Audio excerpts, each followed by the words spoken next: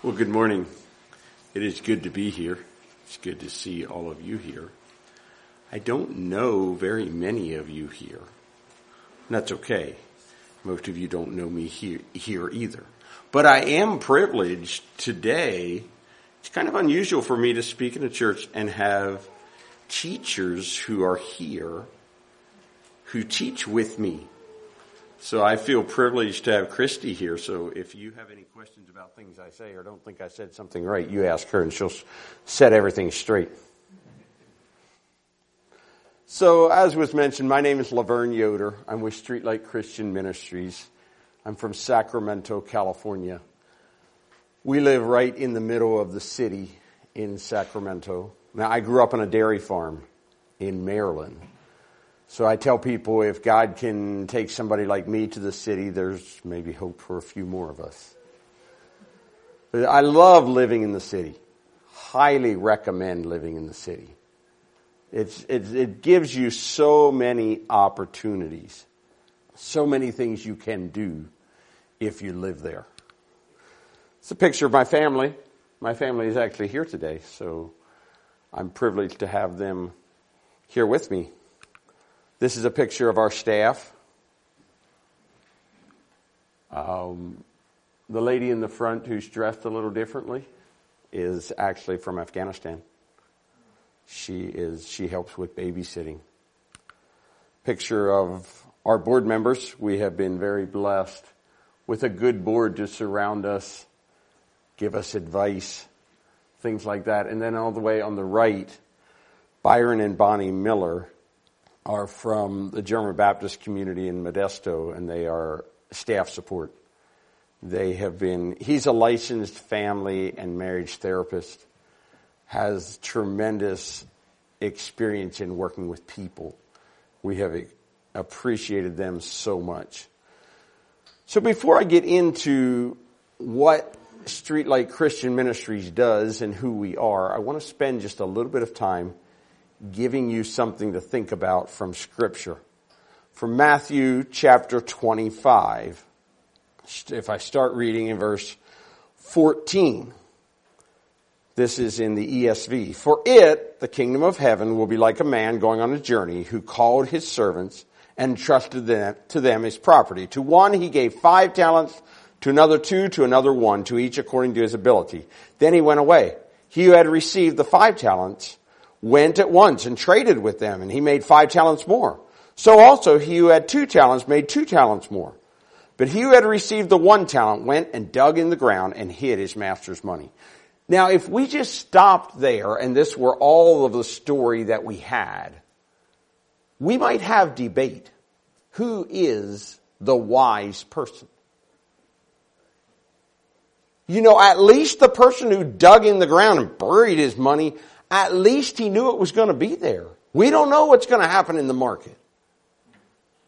So, you know, we might look at it and say, well, this guy, at least he was going to return what he had. But you know the story. You know it doesn't stop there. Verse 19, now after a long time, the master of those servants came and settled accounts with them. And he who had received the 5 talents came forward, bringing 5 talents more, saying, Master, you delivered to me 5 talents? Here, I have made 5 talents more. His master said to him, well done, good and faithful servant. You have been faithful over a little. I will set you over much. Enter into the joy of your master. And he also who had the 2 talents came forward, saying, Master, you delivered to me 2 talents. Here, I have made 2 talents more. His master said to him, well done, good and faithful servant. You have been faithful over a little. I will set you over much. Enter into the joy of your master. He also, who had received the 1 talent, came forward, saying, Master, I knew you to be a hard man, reaping where you did not sow and gathering where you scattered no seed. So I was afraid, and I went and hid your talent in the ground. Here, you have what is yours. We know that now we start seeing the heart of the master. But his master answered him, you wicked and slothful servant. You knew that I reap where I have not sown and gather where I have scattered no seed. Then you ought to have invested my money with the bankers. And at my coming I should have received what was my own with interest. So take the talent from him and give it to him who has the 10 talents. For to everyone who has will more be given, and he will have an abundance. But from the one who has not, even what he has will be taken away. And cast the worthless servant into the outer darkness. In that place there will be weeping and gnashing of teeth. So we see that this story that Jesus told, there were some strong, strong attitudes in this story. The king has an opinion, if you haven't noticed. He actually really, really, really cares about what you're doing. And I've realized that when I think about the kingdom of heaven, I think about the fact that God has given me things. Just like the king gave these servants things, God has given us things. We're not all the same. We haven't all been given exactly the same thing. But I would like to suggest that quite a few of us have been given some similar things. One of the things that I believe God has given to me is I believe God has given me relationships. You know, I grew up in a beachy church. And I remember, going to church with the same people. I remember having to learn how to get along with other people. I remember learning how to work together. I remember learning how to build relationships. I also learned, as I learned to know my neighbors where I live now. See, I didn't realize all these things that I've been given, these relationships. I didn't realize they were a thing, a blessing, because they were just normal. Until I moved into where I live now, started learning to know my neighbors, started asking them questions, and started realizing, do you know what I've been given?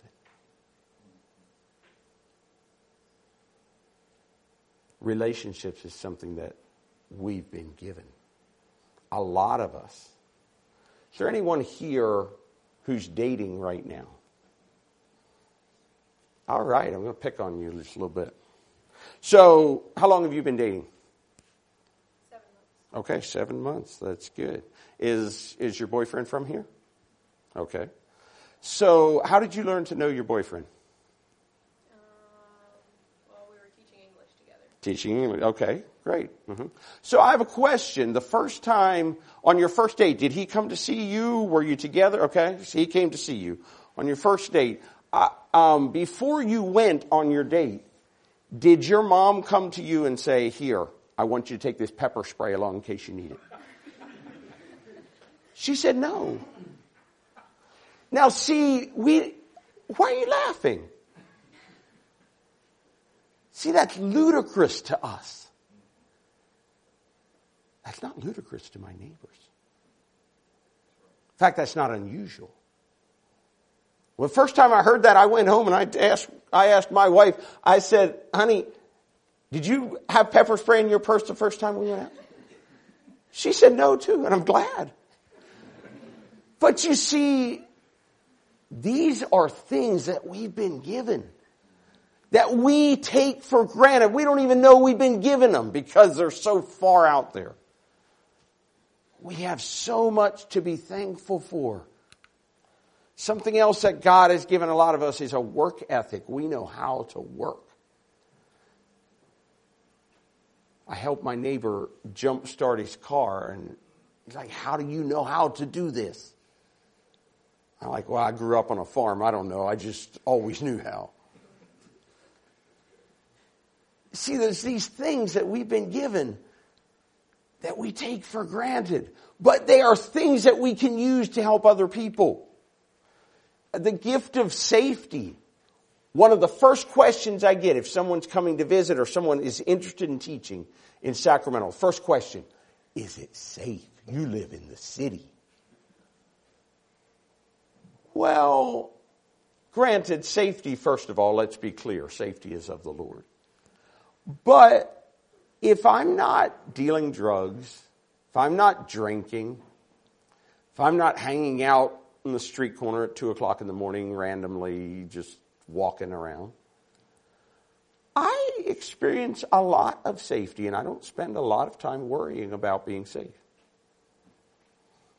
But you see, those things, yes, those decisions that I make about drugs and alcohol and things like that, I make those decisions, but those decisions are also strongly made by what I've been given.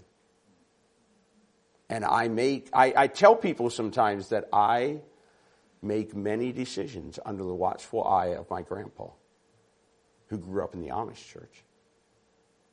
You see, I've been given so much.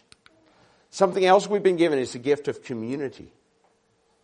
Getting along with each other. It's a good thing for us to learn. We've also been given the gift of family. People talk about family gatherings. Do I enjoy going to? Yeah, I enjoy seeing my relatives and friends. And so I asked my neighbor, hey, Christmas is coming up. What are you planning on doing for Christmas? Nothing. Aren't you going to go see family? No. Why not? Well, my uncle said if next time he sees me, he's going to shoot me. You see, I've been given things, tremendous things. And a lot of these talents that I'm describing to you were given to me by God. I didn't choose them. I didn't choose the family I grew up in. I didn't choose it was a godly family. I didn't choose it was in the United States. I didn't choose that I know English. I didn't choose any of these things. But God chose.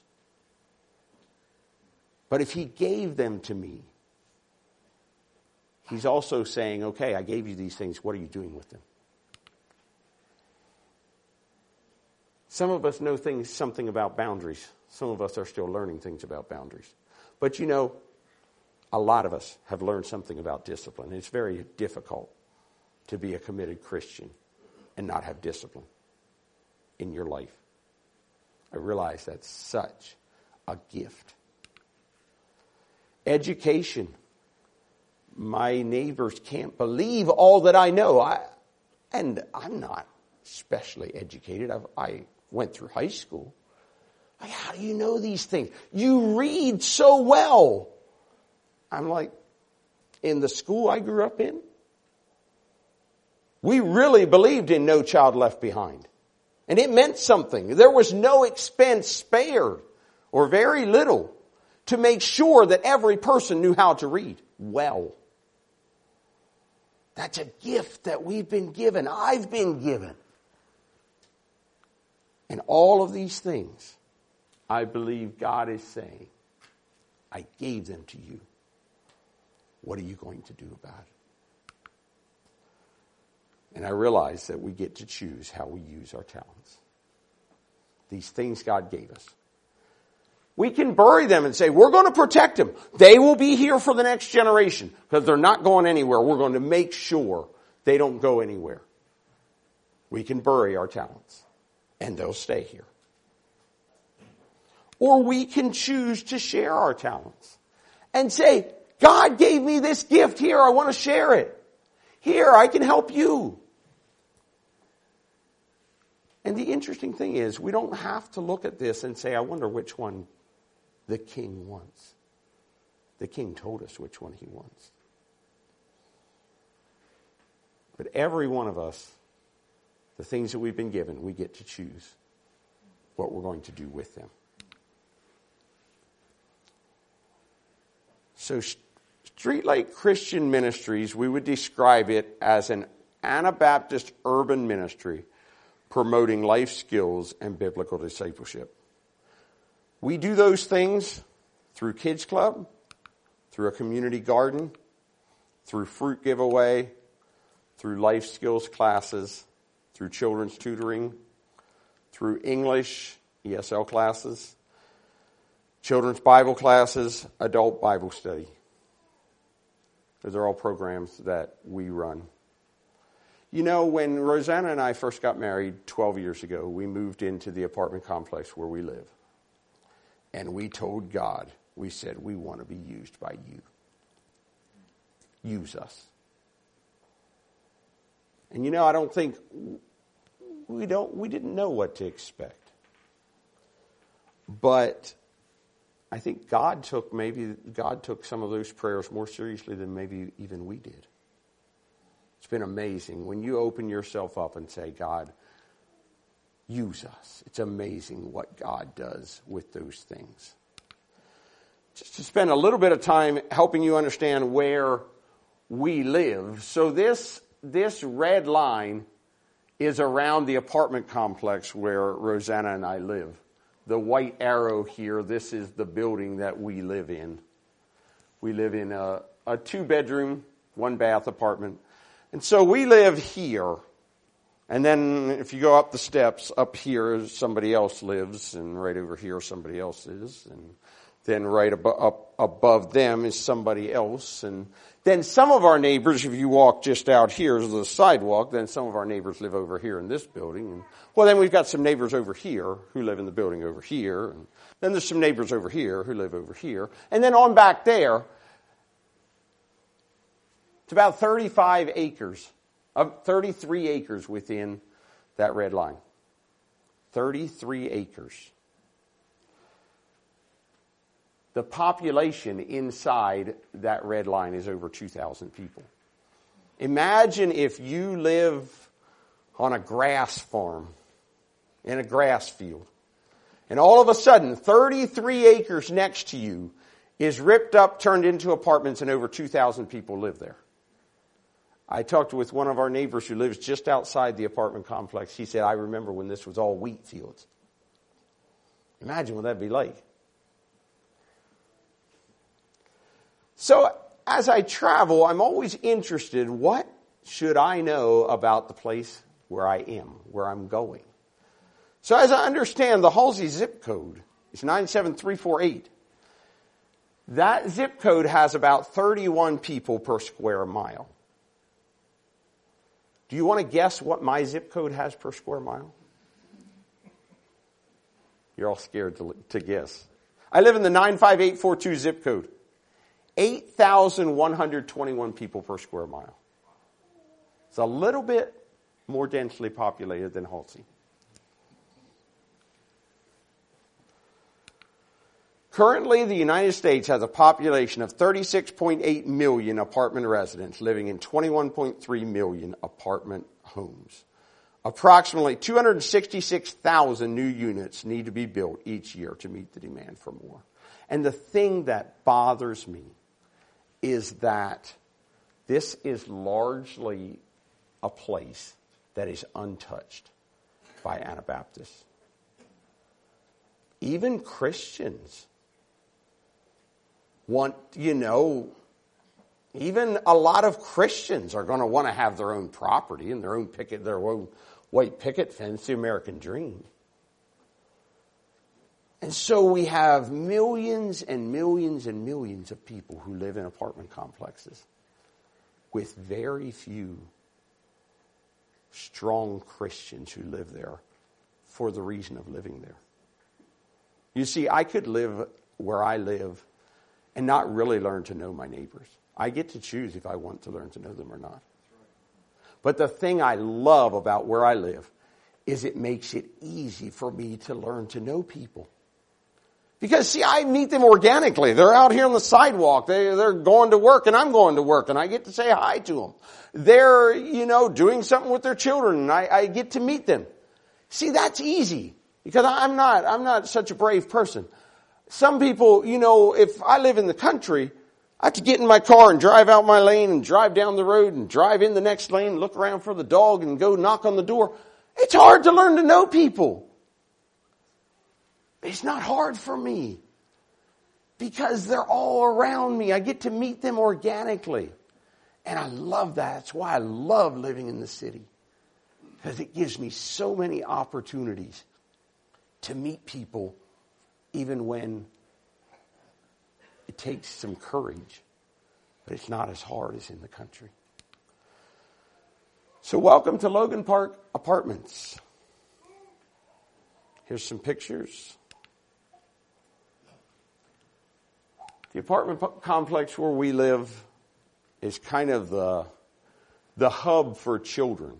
It's a lot of places for children to play, things like that. And so children even from neighboring complexes come over to play in Logan Park Apartments. Now, the interesting thing about Logan Park, where we live, is it's a huge apartment complex. Over 650 units, over 2,000 people. But that's here. Well, just over here is another apartment complex, and just across the road over here is another one, and just down the road over here is another one. And they're all over the place. This is a picture of the building that we rent where we have our classes. This building was a lot of work to get to where it is today. But you know, we didn't start out expecting to be doing what we are today. God has an interesting way of doing things. We started out by asking God to use us. And then we said, what would we do? And we went and knocked on our neighbor's door and said, we'd like to invite you over for supper. It's a single mom with 3 children. She came over for supper. And you know what? If you've never done that, do that. It's so much fun. And it's so interesting. You know, some of these people, they come over and they're like, I have never been invited to someone's house ever except a relative. And they're so excited. They're like, this is amazing. Well, this is like normal for us. But do that. It's so interesting. You get to meet interesting people and learn to know them in interesting ways. Well, after we were done eating dinner, I asked the children, do you know how to play Monopoly? Oh, yeah. So we played Monopoly. Then when they were going home, I told them, I said, you know, back then I was working for Choice Books, a Christian book company. I said, I often leave early and come home early. So I said, when you come home from school, it's about the time I get home from work. I said, come over to my house and knock on my door if you want to. If I have time, we'll play games. And so they did. And then I said, well, do you have we could put more people in this game. Do you have any friends who would like to come? And they did. And they invited their friends. And then their friends started inviting their friends. And I'm telling you, we think as adults that we know how to communicate. We are good at communicating. Hey, ask the children. Now they've got a network that never quits. They know how to get the word around. And you know, people are knocking on our door. And I'm like, who are you? Well, we know so-and-so. Okay, sure. No problem. I've played endless games of Monopoly and Yahtzee and all kinds of other games on our living room floor. And Rosanna would make popcorn and we'd have smoothie and we had a great time. And then I told some of the children, I said, you know, we want to start telling Bible stories. So I said on Saturday at 3 o'clock, I want you to come and make sure you're welcome anytime. But we especially want you to come Saturday at 3 o'clock because we're going to do something special. So they came. If you look close here, you might be able to find a tractor in there somewhere. So, but Larry here now, when he leaves my house, is my salesman. Because he walks down the sidewalk, the first child he sees says, what do you got? Where'd you get it? Well, he says, just up over here. I want one. We'll go knock on their door. So he comes over and he's knocking on my door saying, Larry had a bunch of candy. Can I have some? How many people can you fit in a 1-bedroom apartment? There is a limit.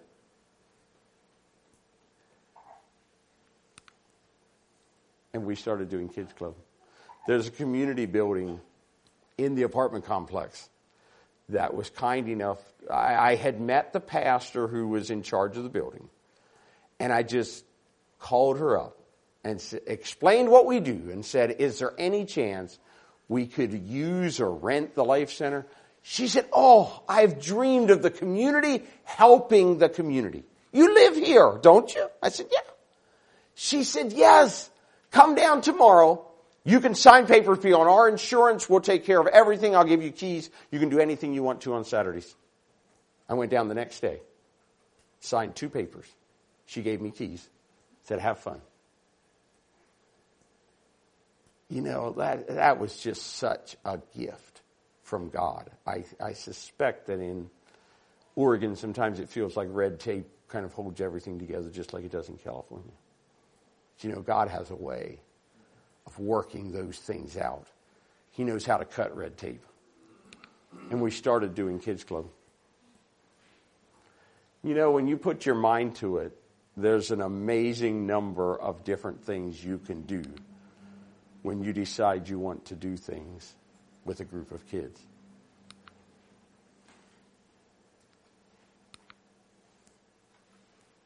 I love telling Bible stories to children. It's so much fun. It's so interesting to hear their perspective and how they look at it and to give them something to think about. It's so much fun. We have done Kids Club for the last almost 12 years. Every Saturday, if I'm not gone somewhere, you will find me doing Kids Club. Well, you know, as we did Kids Club for a while, then one day I get a phone call from the pastor who was in charge of this community building we were using. We're not in the community building anymore. We are using our own space. But she called me and said, the manager of your apartment complex wants a community garden. You and Rosanna seem like people who know how to garden. Now, why would she say that? I said, well, we're not experts, but I said, I grew up with a garden, so we know something about it. She said, we've looked all over our organization. Nobody knows how to garden. Would you go talk to the apartment complex manager? I said, sure. So I walked down, I had met him before, and I walked into his office and said, so what do I need? What's this thing about a community garden? He said, I grew up in Canada. We had a freedom garden. He said, I've dreamed for years of having a community garden, but I've never been able to find somebody who knows how to garden. Can you help me? I'll pay for it. I said, I don't know. Sure. What do you want? He said, I don't really care. I'm not sure. But I want a community garden. I want you to take care of it. So go to the store, get what you need. I'll pay for it, and we'll have a community garden. So I did. We have been privileged to have, usually every year when we're ready to plant, we have a group of German Baptist youth who come up and help us get everything ready, and then we have opportunity to have the children come and help plant. It's so much fun. You know, a garden, I knew nothing about gardening in California. Never thought I would ever have a garden in California. Called one of my friends and said, I don't know the first thing. You're going to have to teach me. I said, in Maryland, we prayed for rain. Well, he said, praying is a good idea. But he said, if you don't do more than that, you're probably going to be a little disappointed. I said, that's kind of what I thought. Help me. So he came up and taught me how to do irrigation. Community garden is a great way, another great way of working with children, of doing things with them, of having fun together. And it really is fun to show them what it looks like to plant a tiny little seed. You know, I've gained an appreciation for it. I grew up, we farmed about 200 acres. Well, we used a corn planter. We got it done. But you kind of forget in the scale what it is. But when I get to plant one seed with a child and show them how to pull the dirt aside a little bit, put it in there, cover it up, put a little water on it. And then we can come back, you know, a week or two later. Look! And they're like, Mr. Lavern, what's happening? And I get to say, well, it's growing. And then it gets bigger. And it gets bigger. It's amazing. And we take those things for granted because we're so used to seeing them. We forget how amazing it is that God does these things. Every year at the end, about the end of the garden season, we have a party where we have hamburgers and hot dogs, and it's a great time for the community to come together and enjoy everything that has been done there. But as you can guess, when you've got this many people, by the end of an evening like that, everything is stripped. There's nothing left. You know, I'm a little child. I want to pick things. So it doesn't matter if the tomato's green or red. Why would it make a difference?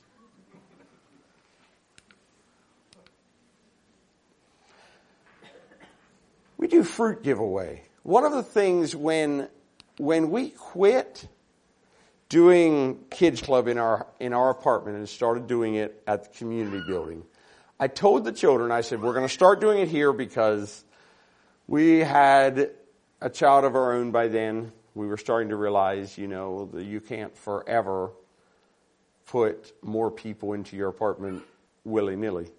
And so I told them, we're going to start using this building for kids club. But I said, we still want you to come over to our house. I said, you might not always be able to come in, but I said, we want you to come. Which, by the way, you should have seen the children when we told them that we were expecting a baby. As one group, they rose up and said, no, that's not good. I said, why? They said, you won't have time for us. Now you're going to just spend time with your own family. And I said, I don't think that's true. I said, I won't deny there may need to be some changes, but I said, I don't think that's true. And I said, we'll always care about you. So when we started doing kids club in the community building, I told them, I said, you come by my house. I said, it won't always work to come in. But I said, if I have fruit, I'll give you a serving of fruit when you come over. And so they did. They started coming over to our patio to see if we have fruit. And I gave out bananas and grapes and all kinds of things. Well, you know, the interesting thing about giving away fruit on my patio is this is a good place to solve problems. Those of you who have taught school or been involved with children know that when you've got, you know, when there's trouble at kids club, and I'm trying to get this boy in line, and he's pushing buttons everywhere he can find, and we're kind of getting into this thing. Well, all of a sudden, all his peers are around here watching. Oh, what's going to happen? This is going to be interesting.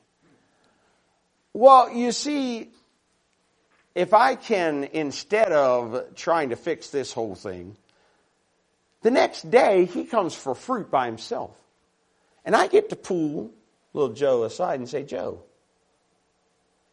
we didn't get along so well yesterday. How are we going to change that? See, I'm not saying I did everything right. What do you think I should do different? And here's what I think you could maybe work on. Is there a way we can get along? And you see, when I get to work on it one-on-one, when his peers aren't all around him, when we're not both upset, we can make some better decisions. Well, as you can guess, my doorbell, we put a doorbell on the patio. As you can guess, my doorbell gets a significant amount of use. In fact, my doorbell may be rung as many times in a day as some of yours are rung in a month or a year. And it also makes a difference when fruit goes on sale. Sometimes you just have to take advantage of things. I still know about being thrifty. Life skills classes. So we had a group of girls a while ago who came to my wife and said, Miss Rosanna, you make the best cookies in the world. Can you teach us how to cook? Well, guess what? cooking happens to be a strength in a lot of Anabaptist cultures. I think my wife makes excellent cookies too. So we had cooking classes. Well, with cooking classes, you can teach so many things besides just how do you make something. You can teach what are the different food groups. You can teach what would we put together to make it look nice. You can teach what would be a healthy choice. All of these plates were made, all of the things on these plates is made from Play-Doh. As they get to think about what should they make, what will be a good thing to put together. And then after you talk about these things, then you can actually give them the ingredients and say, okay, great idea, now let's do it. And you get to put the things together.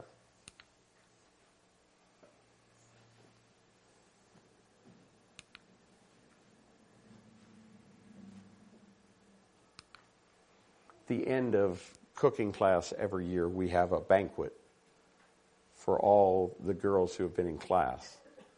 It's a great time to sit down with parents, other people, and just talk about what the girls have learned. Well, as you can guess, after a class like that, the next day, there's going to be girls at our house saying, Miss Rosanna, what else do you know how to do? Teach us something else. Well, see, I'm not, you could say I'm not that smart. I just take the things that I think we might be good at and use them. Why do I have to reinvent the wheel? Something else that we have in our culture is sewing. A lot of people know how. How many people have a sewing machine in their house? See?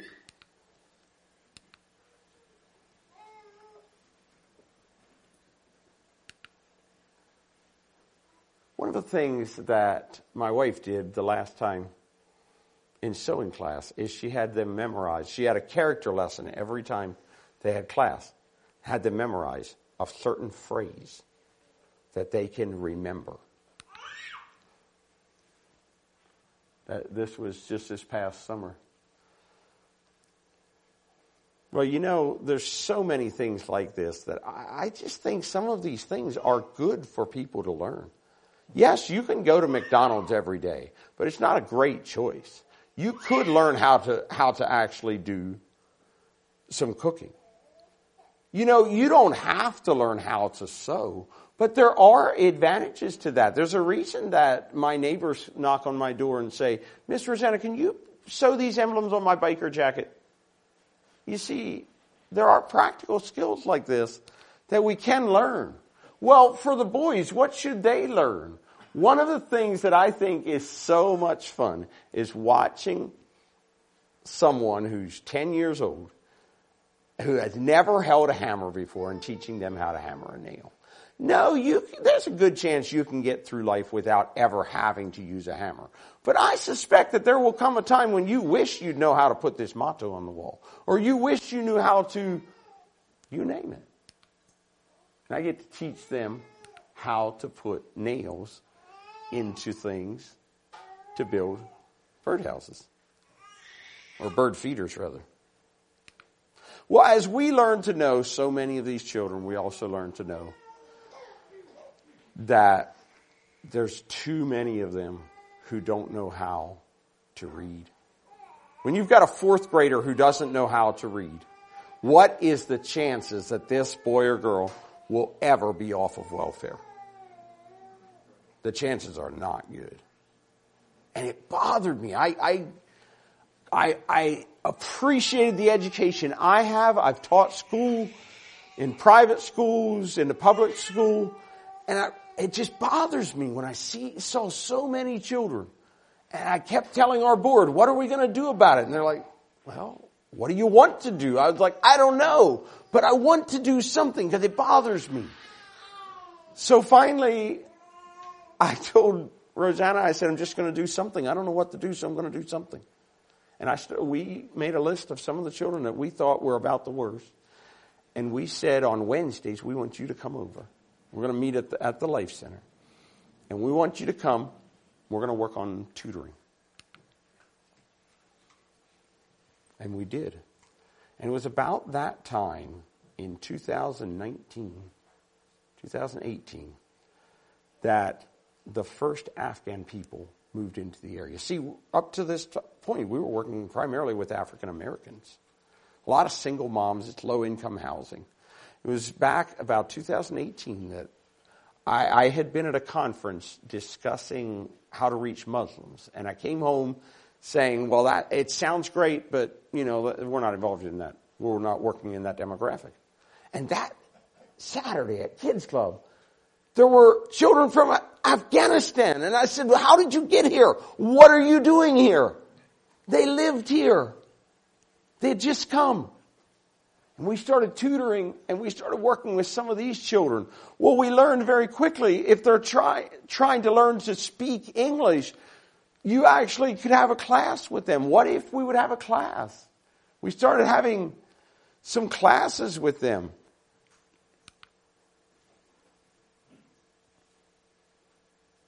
And no one in 2018 would have guessed that Afghanistan would be where it is today. See, the first people were just starting to come in who had been working with the U.S. military in Afghanistan. First people had just come in.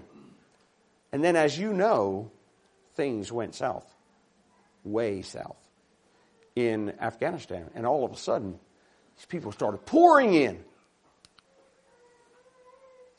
Well, as we were working with some of the children, one day one of the dads came to us. He said, teacher, you teach my children English. Would you help my wife? He said, she sits in our apartment and cries all day because she doesn't know any English. And she doesn't know any person. She can't go shopping. She doesn't have her license. She doesn't have any friends. She sits in our apartment all day, every day, and cries. He said, I know some English. And he did. He spoke a broken English. He said, I can do things. But help my wife, please. You're helping my kids. Well, that's a pretty strong statement. So we had a girl from Kansas who was helping us during that time. I went to her and said, do you want to try this? I said, I know nothing about teaching adults. I've worked with many, many, many children, but I said, I don't know anything about adults. She said, I'd like to try it. So I went down to the local college and took pictures of all their textbooks and called publishers. Said, do you have a local rep in Sacramento? I want to meet with them because I'm going to teach English. I don't know how. I don't have any idea what I'm doing. And we sat down with publishers. And we asked all kinds of questions, and we tried so hard to understand. And I went and bought a whiteboard and leaned it against one of the apartment walls where the single girl that was helping us lived, and said, okay, we're going to have class. Well, in Afghanistan, they spend more time on the floor than it's a little bit foreign to think of sitting on a chair and working on a table. So this was not a problem for them. We had a whiteboard leaned against the wall, and okay, here we go. We're having class. 2 ladies. That was all that were here. Then it grew to 3 and 4. The next year, as people trickled in, this lady would say, you want to learn English? Well, yeah, you come here.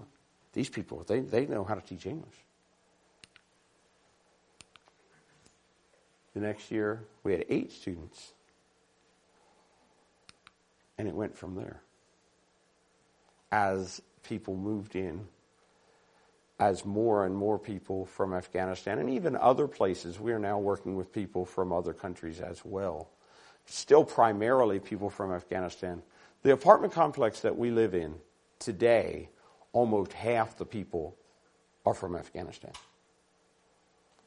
And I would say almost all of them know who we are. And that's not because we've done advertising.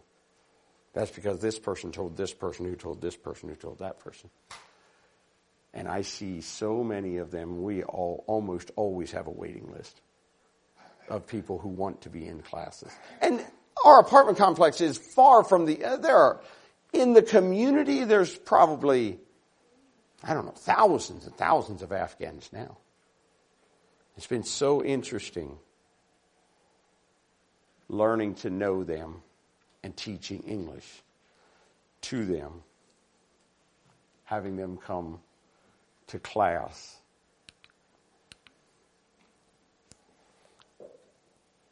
This was one of our teachers took her class, part of her class, to a pet store to talk about pets. Okay, so you see this rabbit. How would you describe this rabbit? Is it soft or hard? Is it cute or ugly? Is it big or little? Talking about comparisons. How do you compare things? How do we think about opposites in our language? The interesting thing that we do is we have kind of a split way of teaching English. And, God has interesting ways of making things happen the way He wants it to. And that's what I love about it. When we first started teaching English, we so badly wanted to use our own space, but the county wouldn't let us use it. We were still making changes. So we ended up, leaning a whiteboard against a wall. And the neat thing that did was that invited them into our home. And then one of the students said, well, my children aren't going to be in school tomorrow. Come to my house. And so our teacher went to their house. And it became this thing where where shall we have it next time? Well, now we have classes in a rented space, but we still spend time, so much time in their homes. We have classes 4 days a week for an hour and a half. And then in the afternoons, that's in the morning, then in the afternoons, our teachers go to their homes. Individually, if you're a student, you get an hour a week that I come to your house and spend time with you. If they want to study English, that's great. If they want to talk about Afghanistan, that's great. Talking is so important when you're learning to speak English anyway. And the neat thing is, class is a great way to teach English. But the tutoring is where you get to build those relationships and where you learn to know these people. And when you are not sure if you're at the right place or not, if there's a pile of shoes outside the door, there's a very good chance it's an Afghan family that lives there. Our teachers spend a lot of time on the floor studying with their students. So as we continued to teach, some of the ladies said, well, what about our children? I said, well, now we offer babysitting for those who have children who need something to do while they're in class. This is only by the grace of God and by good teachers. And these numbers are only based on the reality of what we can do, not on the reality of the need. Children's Bible class, every Wednesday afternoon, we have a class about the Bible with children. And I love talking about the Bible with anyone, but children are so much fun to discuss these things. Talk about these interesting concepts that the Bible has. Adult Bible study, Sunday afternoons. We have a Bible study for anyone who's interested. It's not big, just usually a few ladies, usually a few children. But it gives us a chance to sit down with them and pray with them. Talk about the Bible and talk about what it means today. We had to get creative sometimes during COVID. Guessing you've been there. there's so many, I want to spend a little time telling stories now. There's so many different things that we have seen happen. It's so interesting. But one day, I was going to have a math class with some children. They came in and we just got our books open. We're all ready to get started. And one of the students looked at me and said, "Teacher, who are you?" I'm like, how do I answer that? I'm a lot of things. I said, "Well, I'm an American." He said, No. He said, "My dad says there's three people. There are Jews and there are Christians and there are Muslims. Who are you?" I said, I said, "I'm a Christian." "You're a Christian?" He never met a Christian. He's looking at me like, "Wow." I said, "Yeah, I'm a Christian." He said, "Well, my dad said that Christians go to the fire when they die." I said, "I understand." I said, "I disagree. But I said, I respect your father for teaching you. But I said, I don't agree with him on that. I don't think that's true." Well, he said, "I'm a Muslim." I said, "Okay, that's fine." He said, "It's very easy to become a Muslim. He said, you just say these words and then you're Muslim. It's no problem." But he said, "How do I become a Christian?" So I can see he's thinking, I could just be a Christian and a Muslim and get the best of both worlds. Like, why not? How do I become a Christian? So I'm thinking, how do I answer this 11-year-old who asked how to become a Christian? I said, well, it's not quite as easy as becoming a Muslim. I said, you have to tell God that you're sorry for the things you did wrong and ask him to forgive you. I said, you have to read the Bible and do what it says. And you have to believe that Jesus is God. He said, "No, I can't do that." He said, "Jesus isn't God." I said, "Yeah, he is." Well, he said, "The Muslims can't believe that." I said, "You're right. That's why you can't be both." I said, "You have to choose. You can't be both." And he said, "The Bible. You have a Bible?" I said, "Yeah, of course." I went and I got him a Bible and I showed it to him. He said, I said, "Here, do you want to look at it?" "No, I don't want to touch it." He didn't want to touch it, but he wanted to see it. So I opened it up and I showed him. I said, "See, in this Bible, see these parts that are written in red? These are the words that Jesus said." And I said, "You would be welcome to take." No, my dad wouldn't let me take it home. "I don't want to touch it." But he was so interested. For the first time, he met a Christian that he had been hearing things about. For the first time, he got to see a Bible that he had heard about. And this little boy went home thinking, trying to think, how do I process all of this stuff? Well, it wouldn't be fair for me to come to Christy's church and talk about all of these things without giving her an opportunity to say something about what she does. So I asked Christy if she would come up and share something about what she does. Christy, you want to come on up here?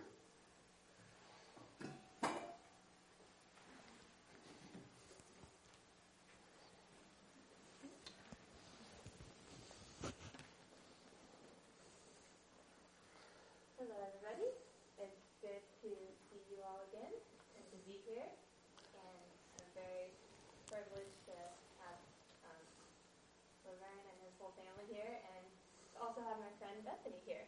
She's another teacher, and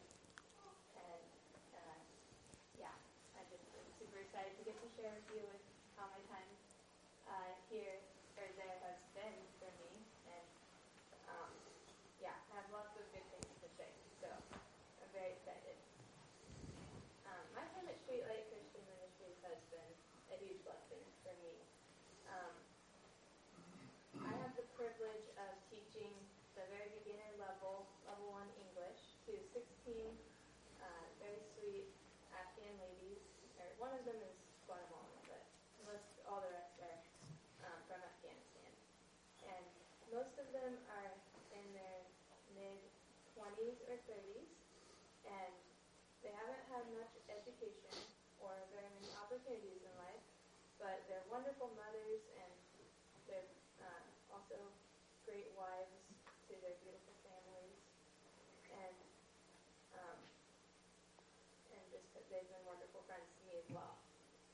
So when I first came to visit in July, I was met with a friendly welcome from Lavern Yoder and their very enthusiastic children, and they offered me a lovely place to stay and showed me around and just included me in all of the ministry opportunities that they have.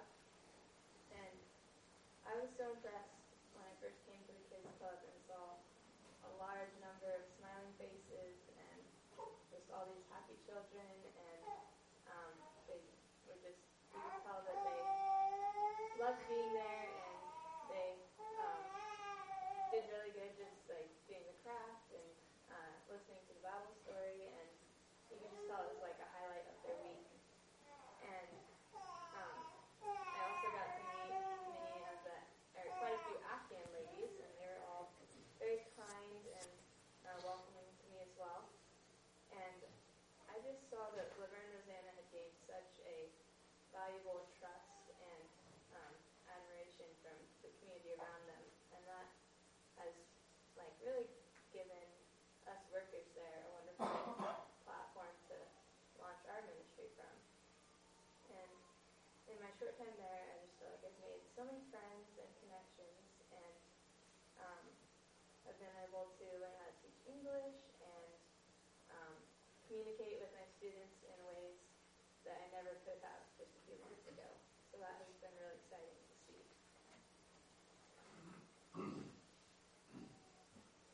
One day, soon after I started, I was at two of my students' houses tutoring them, and this was like separate houses, separate times, but like in the same day. They were sharing with me like just how privileged they were to have me as their teacher, and very kind to me, and how much they appreciated my help. And they went back in like a different room, and then they came out with gifts for me, and I was not expecting that. And the one came out with this really beautiful necklace that had a little heart, and she was like, "I got this for you," and I was just like, "Wow, thank you so much." And she was just saying how much she appreciated me. And then another student, she came out with a gift for me, and she was like, "I got you these tank tops. I thought you might like them." And I was like, "Oh, thank you so much." Like, I'll try them on, and they were size 4 extra large. I thanked her very much, and I was like, "Oh, these are great. I'll wear them at bedtime." So I still have those, but they are a little big. And then also one of my students, she would try to talk to me a little bit extra than like the English that she knew already, and she tried to use Google Translate because some of my students, they cannot read or write even in their own language, so they can't even use like Google Translate because their language of Dari only has like, in Google Translate, it only has the written form. It doesn't read it to you, so they can't hear what they can't, or maybe they can speak into it, but they can't hear, like, if you were to say something in English and try to have them like read what it translated over in Dari, they would have to only read it. They couldn't listen to it spoken. And so I have a few students that actually do know how to read and write in Dari, and so they will use the Google Translate so that we can go back and forth, because they can read the Dari and know what I'm saying to them, and then they'll reply back to me in English. They'll reply back and they'll translate to English. And so this one student that knows how to read and write in Dari, she was using Google Translate, and she was like trying to ask me questions, and I kept noticing that like every time she would start a sentence, it would always say, "Professor John," or "Professor John this," "Professor John that," and I was like, I could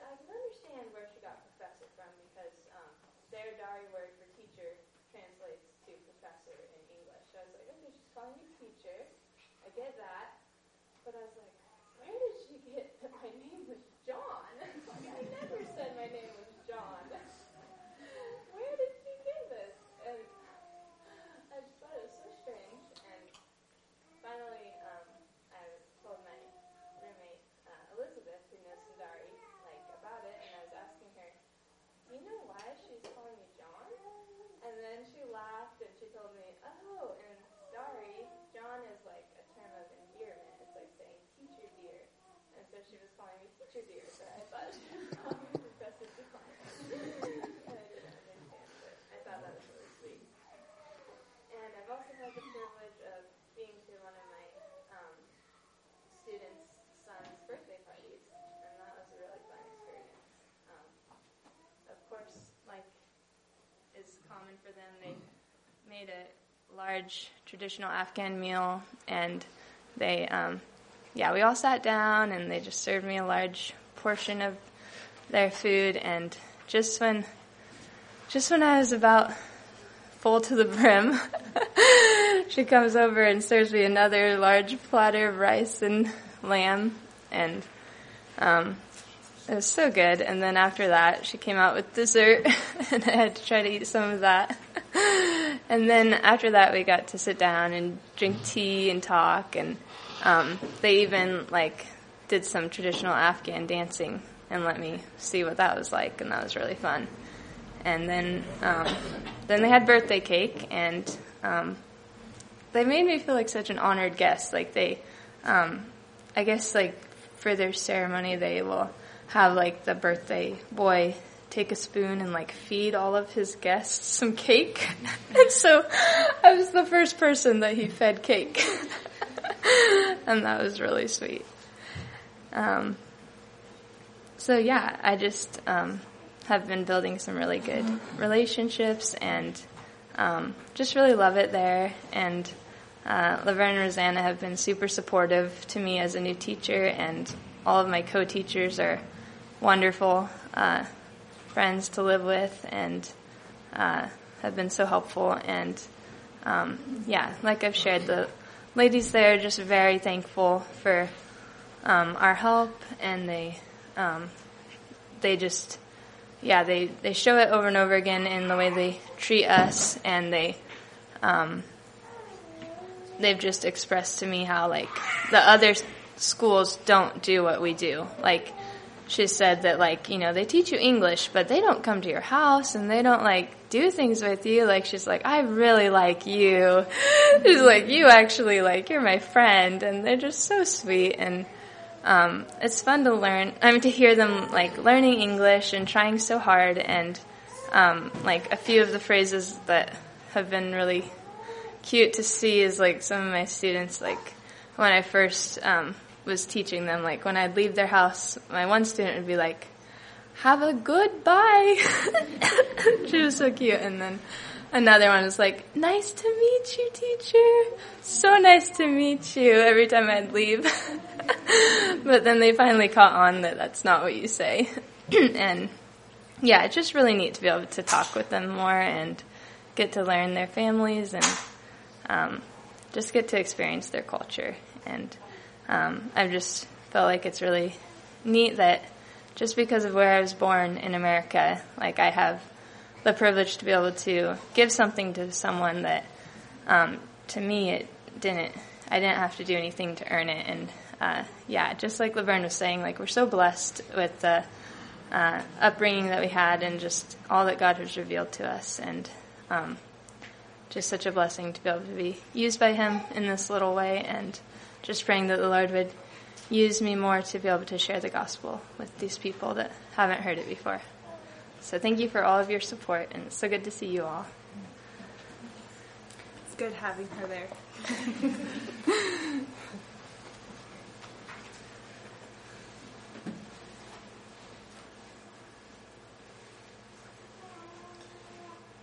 I told Bethany she could say something too, but she said she's just going to come up here and give Christy support. One of the first times we had a birthday party for one of our teachers back a few years ago, and we decided to make it to have a party. Both of our teachers actually had birthdays almost the same time. So we decided while we're having this birthday party, just, make sure all their students know and all that. And it's so interesting when you are imagine trying to figure out, just like Christy talked about, all these different things, nuances of our culture. Well, one of the ladies came with a nice big bag for her teacher, very proudly gave it to her teacher. On the front of the bag, it said, "It's a boy."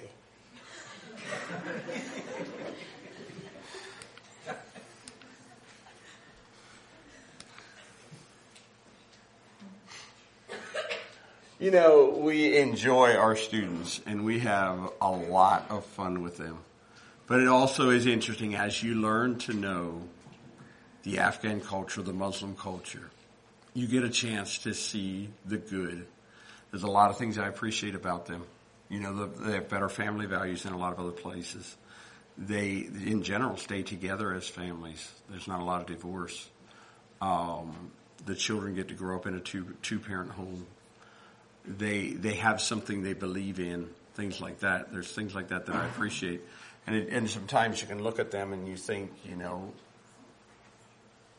they're almost a Christian. But then you also, as you learn to know more about them and who they are, you also get to see the backside that isn't so pretty.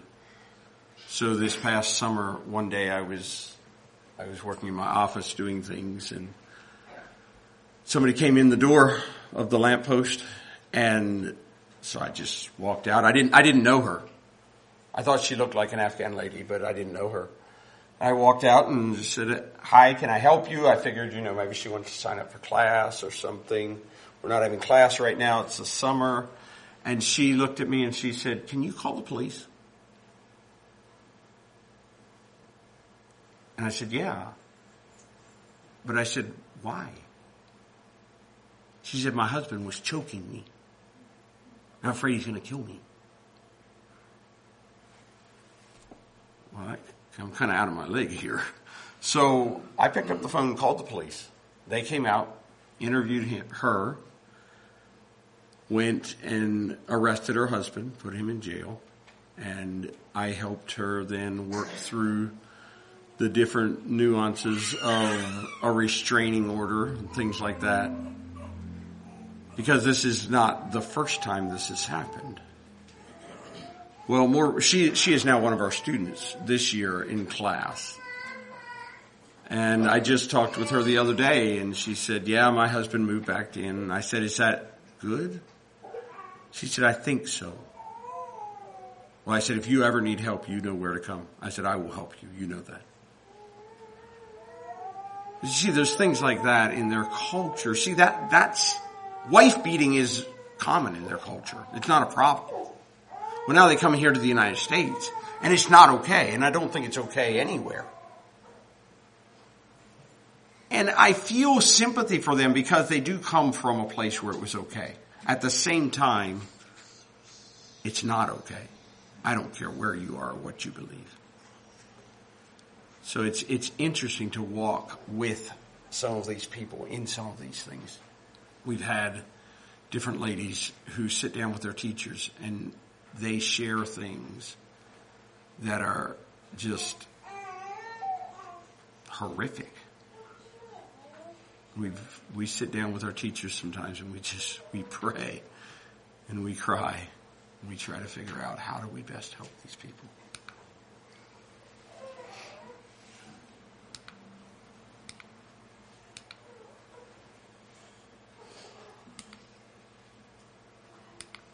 How many of you are familiar with the 1040 window? Most of you. See, I grew up praying for the 1040 window. And I always prayed in terms of God, open the door so we can go there. I believe that God is answering part of that prayer by bringing them here. When my neighbor moved in and it was an Afghan family, I told my wife, I said, this is God's answer to me praying for the 1040 window. How amazing that I thought I'd have to, we'd have to go there. There is still a place for us to go there. But God is also opening doors for them to come here. How amazing. There are newsletters in the back. Please feel free to pick them up. There's also a sign-up sheet if you would like to be on our mailing list. We would be more than happy to send newsletters to you. There are also prayer cards. We have pictures of a whole bunch of the children. If you would like to take those home, put them on your refrigerator, pray for them. And there's candy back there. Some of us enjoy candy. Some of us more than we should. But please feel free to pick up a piece of candy or several and enjoy them. Thank you for allowing me to be here. Thank you for listening. Are there questions I can answer?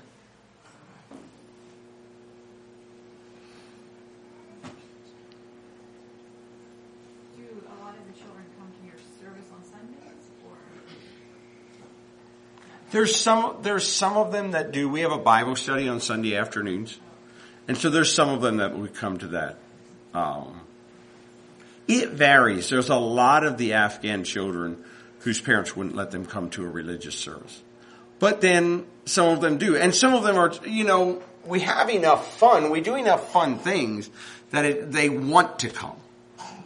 One Sunday, one of our teachers was over at one of her friend's house, and we were just getting ready to have Bible study, and he lived just across the street from where the lamppost is, and he said, "Teacher, what's happening over there?"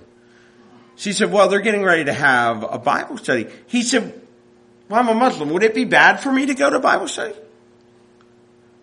Well, she said, "Of course you'd be welcome. Anybody's welcome." So he ran across the street and came to Bible study. I think he enjoyed it.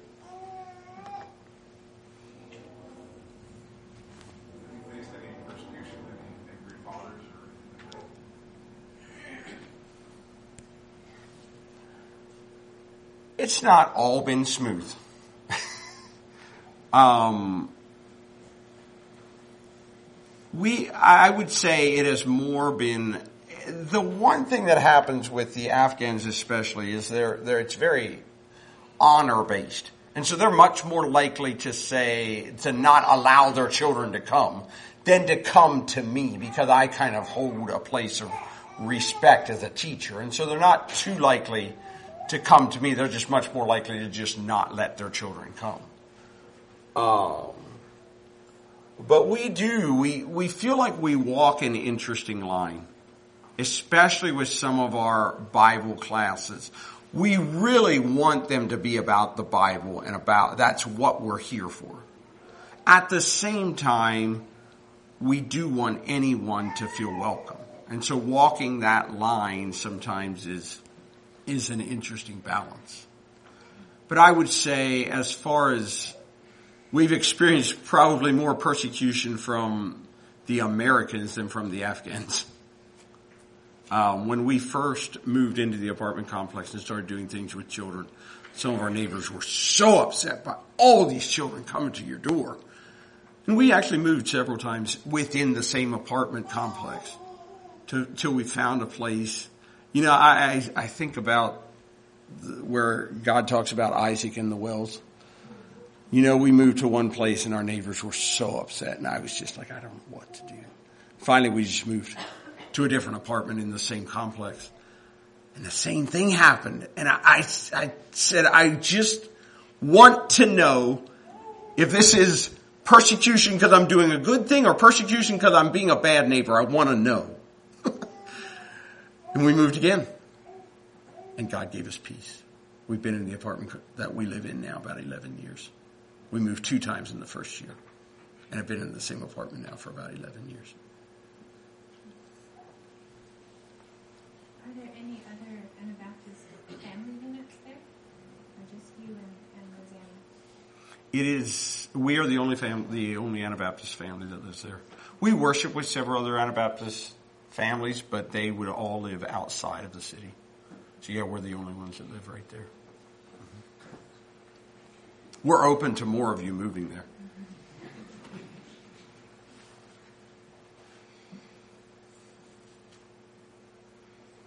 Thank you again. The thing that I realize is that God has given us so many neighbors and so many opportunities. The interesting thing, though, is that God also has given you neighbors. We're not the only ones with neighbors. We get to choose what we're going to do about that. God bless you.